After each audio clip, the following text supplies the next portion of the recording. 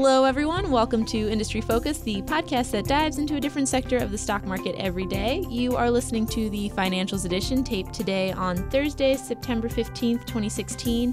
You, however, are listening to this on Monday, October 10th at the earliest. But who knows? The show might stand the test of times, and maybe you're listening to this in 2025, which I totally hope. And it depends on what country you're in. If you're in Australia, this whole thing is just blown up. Just in case you're wondering who that sultry voice belongs to, it is Joe Mager, the Chief Investment Officer and a Portfolio Manager for Lakehouse Capital in Australia, which is somehow related to the Motley Fool, but legally I don't know exactly how, so we're going to skip over that. It's owned by the Motley Fool. Okay, sounds good. How's it going, Joe? Going really well. I'm back at Fool HQ for the first time in 2 years, which has been way too long, but it's great meeting people that I haven't met before, including you, and catching up with people like Chris, who I haven't spent nearly enough time with. Oh, hey, Chris Hill. He's waving at us. Just in case you're wondering how you ended up on this show, Chris Hill walked by my desk, and he did one of these classic, taking off my glasses. He's like, you know who you should talk to? Slow, dramatic pause. You should talk to Joe, Uncle Joe. He likes banking metrics. That's what you sound like, Chris Hill. Such a good Chris impression. He's shaking his head, but it's pretty strong. So now that I've revealed the purpose of the show, cool, banking metrics. Yeah. I hear that you have a couple that you think that investors should look at that potentially they don't really think about too much. Yeah. So I'm a nerd in many facets, but around financials, I think that people tend to gloss over some of the more important metrics with banks in particular. People get caught up in some of the finer points of metrics like net interest margins, and they get really excited about it, and they can sometimes miss big things like just the amount of leverage in a bank and the returns on equity and assets and how those variables all move together. And they're actually not complex. It's not rocket science, but most people just pass by it, and I think that's a missed opportunity on their part. Yeah, that's really sad. That's a little bit like missing the forest for the trees, or missing the trees for the forest. Yeah, or the pine needles. So yeah. I think a clean example is, so people will look at returns on equity for a bank as being the best measure for how the bank is doing in terms of creating value for shareholders. So that's basically rough cutting your net profit over your equity that you've got in the bank. So generally speaking, that's a really good proxy for how much value a bank is creating and how much they're earning against equity holder equity. I was going to say equity holder, just equity. But there's another variable there, which is leverage. And I think a lot of people neglect this to their detriment. They don't appreciate the amplification and the importance. So basically, there are two levers here. There's return on assets, gross leverage. That leads to returns on equity. Your gross leverage is the actual amount of assets relative to your equity. And this is all on a balance sheet. You don't need to be a rock star analyst or go get any fancy designations to find this stuff. It's all right there. Total assets over equity. Doing that will allow you to find out just how levered the overall business is. And when you multiply that by your return on assets, that gives you return on equity, which is a very helpful way to understand the overall economics. But when you just unpack those two numbers, it gives you more of a sense of what is creating value. Is it operational excellence with returns on assets, or is it just straight up leverage? Okay, so let's take a quick break to talk about what leverage is, because I have discovered through angry emails on occasion to the show that some people really want some very basic terms defined. Gotcha. Sure. So overall leverage, the math is total assets divided by total equity. In practical terms, talking about what the bank actually does, banks make very small amounts of money, pound for pound, for how much is actually in the business. They'll make maybe 1% on every dollar that they get in assets in the business. The way they make that work is they lever up a lot. So they'll take your deposits and they'll take it and they'll lend it out to people and make loans. And they do that in a big way to help them grow and make up for the overall narrow margins in the business. So that's the leverage that's baked into the model. Right. And this can become a problem if it's used irresponsibly. Yes. So flashing back in time, the major investment banks in America had leverage above 30 times back heading into what Australians call the GFC, which they call the global financial crisis. Here we just call the financial crisis because we're Americans. And we're like, that was just our financial crisis. And really, if you're not familiar with these numbers, you're kind of like, that doesn't mean anything to me. But imagine if you had a house, right? You borrow money to buy the house. How much you borrow against how much you put down is essentially your leverage. So if you buy a house and you put down 10% equity, you're levered 10 to 1. The thing is with a house, it's a pretty steady investment. Now, if I'd said that in 2006, that would have been pretty embarrassing. Over time, it's pretty steady though, and you're slowly putting more equity into it. That's a pretty low risk degree of leverage. But if you're doing the same thing with liquid assets and you're making loans that are illiquid, but you've got liquid deposits and people can take money out of your bank, you can have a bank run, and that can come in different forms. Basically, the more levered you are, the more important it is that you're right and you don't make bad loans. And the more at risk you are that your capital goes out the door one day and you just have to wave a white flag, like what happened with MF Global or Lehman Brothers. It happens. Not often, but it happens. Could you give an idea of how leveraged on average big banks in America are today? Yeah, so they used to be high, but it's gotten a lot lower. Wells Fargo's total assets to its equity now is below 10. So it was substantially higher than that before. And they've always been more conservative, except when they're creating a couple million accounts for people that they don't know about it. Thousands of employees are doing that. In Australia, it's more like around 15, which is a good bit more aggressive. And that's a combination of more friendly local regulation, but also confidence in demand. So when banks have, Wells has said this for a while, that there just isn't enough demand for loans for them to go out and lever up more. They'd be happy to do it, but there hasn't been that demand. Another thing is that regulators have been pushing back on banks and saying you need to lower your overall leverage because we don't. Well, U.S. regulators have been pushing on U.S. banks. Exactly. So they don't want to have to. People are still pretty stung about having to bail out the banks. And with less leverage, you're much less likely to blow up. If you do, there will be much less of a needing hand. And overall, it lowers a bank's returns on equity, but it also lowers the systemic risk to the overall economy. And specific to the bank, it lowers their risk as well. So there are pros and cons of it. That is with everything in life. Indeed. So I feel like we've covered leverage pretty well. Do you want to talk a little bit about return on assets? Yeah. So that's kind of the leverage can mask bad operations. So return on assets is how much you're pulling down in profit against your actual assets. And that's more of like a kind of pound for pound version of how your bank is doing. Historically, you'll see banks do something like between 1 and 1.5%. Before the GFC, you saw some banks that, particularly Irish banks, had numbers that were just mind-blowing. I want to say they were above 2% just from memory.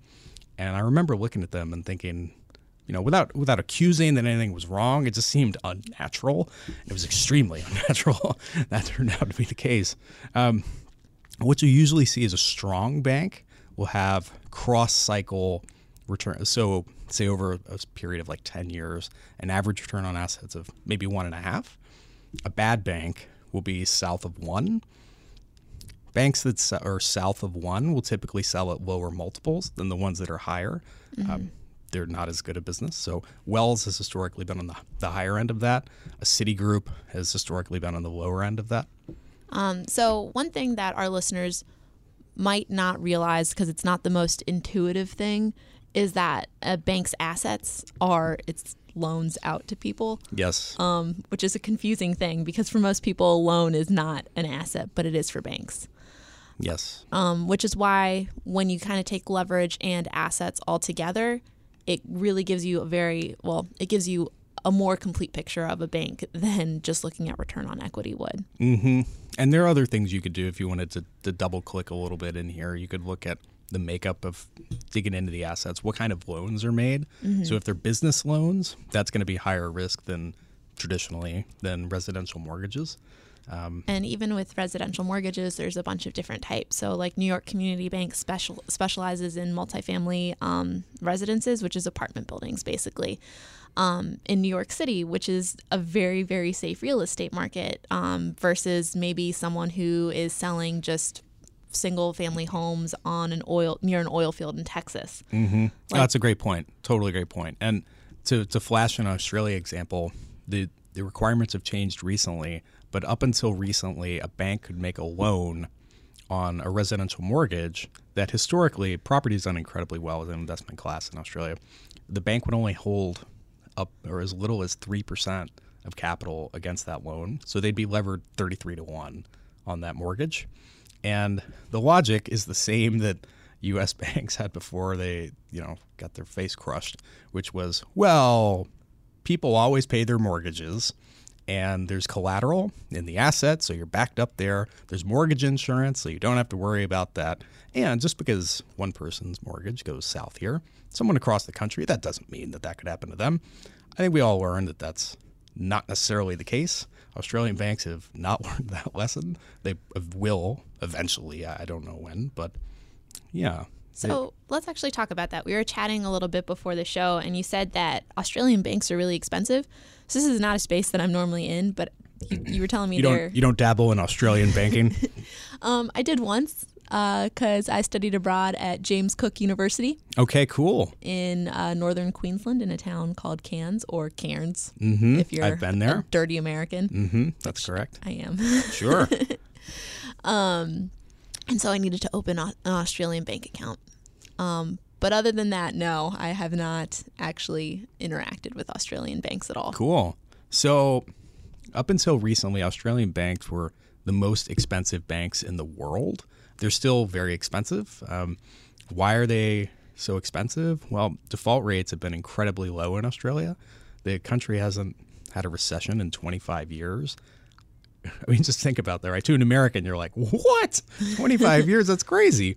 It's almost the longest streak ever. And Australians have a lot of confidence as a result of that. I mean, just imagine how different your life perspective would be if you hadn't seen a recession. I mean, you got professional investors who are, in their early 40s, who have not seen a recession. And it's just a very different worldview. That's so wild. Yeah. Yes, it is. And so I think the banks tend to make loans with a little more of an optimistic view than American banks do. And investors tend to value them a little more optimistically. So I'm actually rather bearish on the Australian banks. It's not because I'm expecting some cataclysmic event, but there are a few things. So one, net interest margins are getting squeezed. To get back to that thing I was saying you shouldn't pay too much attention to before. Default rates are near record lows. They won't stay that way. I don't know when exactly they'll pop, but they won't stay that way. The banks are also paying out around 75% of their income as dividends, which does not leave... Hold on, 75%? Yeah. So the yields are huge, and everybody loves that, and they get excited about it. But that doesn't leave much room for error when you're levered 15-1, because all you need is just a slight downtick in your profit, and when you magnify that, there won't be a lot of gravy left over for dividends. Yeah, well, if they're smart, they'll cut their dividend instead of trying to hold on. Is the real estate market like substantially different than it is here? Like, is it a lot? I realize at the center of the country, like no one super duper no one is there. lives there, like some kangaroos. But is it a lot tighter as a result? Like, is housing like super expensive? Is it like DC levels? It or is. Is it like Iowa levels or somewhere in between? It's regional, but overall it's very expensive. There was some work done by Jonathan Tepper in the past year and John Hempton, a couple of hedge fund managers, where they went around and basically pretended to be interested in buying homes and went to, I want to say, dozens of different banks to see what they could get lent. Mm-hmm. One bank was willing to lend them, they were posing as a couple, was willing to lend them 10 times their income to buy a home. That's lofty. I personally don't think I could afford a mortgage that's 10 times my income. So, or buy a property 10 times my income. And I just think overall it's not as extreme as the U.S. was in terms of loose lending standards overall. So like no doc loans, for example, or ninja loans, those things, no income, no job. Those things, those aren't really existing in Australia, but still prices are high. And just like we saw with the .com bubble, just because assets are freely traded and there's nothing illegal going on doesn't mean that an asset can't get overvalued. So I think that there's probably risk on Australian property today. If you're out there, if you're buying for, give me a second and you can trim that guy out. If you're buying Australian property with like a 5 to 10 year residential viewpoint, then it's not something I'd stress about. But there are a lot of people, something like 1 in 7 Australians own an investment property, which is like a crazy concept to Americans, right? I mean, Yeah. I certainly don't know 1 in 7 people that own an investment property. And most of those are what's called negatively geared.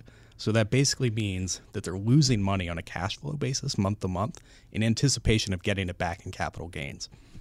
When I heard that, I was like, whoa, that's a pretty foreign concept to American property investment as well. I mean, the things that you're describing, while not quite as bad as they were during the financial crisis, are things that were happening during like pre-financial crisis. Yes. I remember back then it seemed like a surprising number of my friends were budding real estate moguls. And I was like, do you actually know? It just seemed odd at the time. Anyway, overall, I think property is expensive and there's some risks there to be mindful of. If you're thinking about buying the banks, which are super leveraged to that and don't have much room or wiggle room with their payouts and rich valuations. So overall, I'm not like predicting a crash. I'm just saying that I think the banks are basically priced as though everything will stay great, but there are many ways to lose. And I try to avoid situations like that. Fair enough. I think that our listeners will have one question after hearing all that. Not that they are going to go out and buy Australian banks, but is there a way for U.S. investors to buy Australian stocks? Yes. So you can do it directly. You can also look at Australian funds, and should be clear that I'm not actively touting our fund, which doesn't even exist yet. I'm just saying, broadly speaking, you can look at active management. You can also look at ETFs.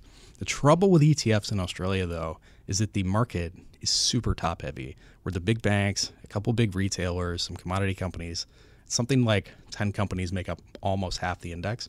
There's another 2,000 that make up the other half. Among those, you've got companies that don't look anything like the big players. There are a lot of small, fast-growing software companies that are deeply profitable, strong recurring revenue, great balance sheets. Those are the kind of things I get into. So you could look for active management, but to be honest, it's kind of difficult. Okay. Just straight up, because you could go direct, but active management, you want to find a fund that's based here in the U.S. so you can make the investment. It's hard to invest in funds that are actually based outside of America, because then you run into what's called PFIX rules. That's a long story short.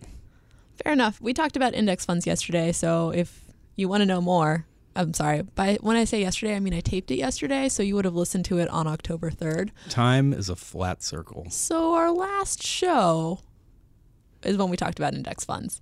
Okay, so I think we've covered everything that both of us wanted to cover, which is awesome. I did want to share this one fun fact about you, which is according to your Fool.com profile page, you broke your high school's 400-meter track record. I did, yeah.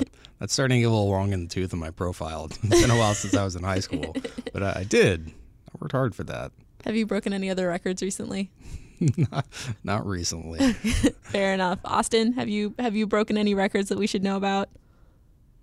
Definitely not for running. Fair enough. That was Austin, our awesome producer, just in case you were wondering. Thank you so much for joining us. This has been super interesting. You're more than welcome to come on the show whenever you want. Cool. I'll take you up on that. I appreciate it. I'll take you up on that next time I'm back in the office. I was going to say, yeah, the time differences are kind of wild for you to Skype in. But thank you again for joining us. I'll have to share some of my Australia stories with you at a later date so that we don't bore our listeners with non-financial stuff. As usual, people on the program may have interest in the stocks they talk about, and the Motley Fool may have recommendations for or against, so don't buy or sell stocks based solely on what you hear. Contact us at industryfocus@fool.com or by tweeting us at MFIndustryFocus. Do you have a Twitter that people can tweet you at? Just Magyar, which is spelled Magyar. Yeah, I had to write it that way. I know. Yeah. Thanks again to Austin for producing today's show, and I hope everyone has a great week.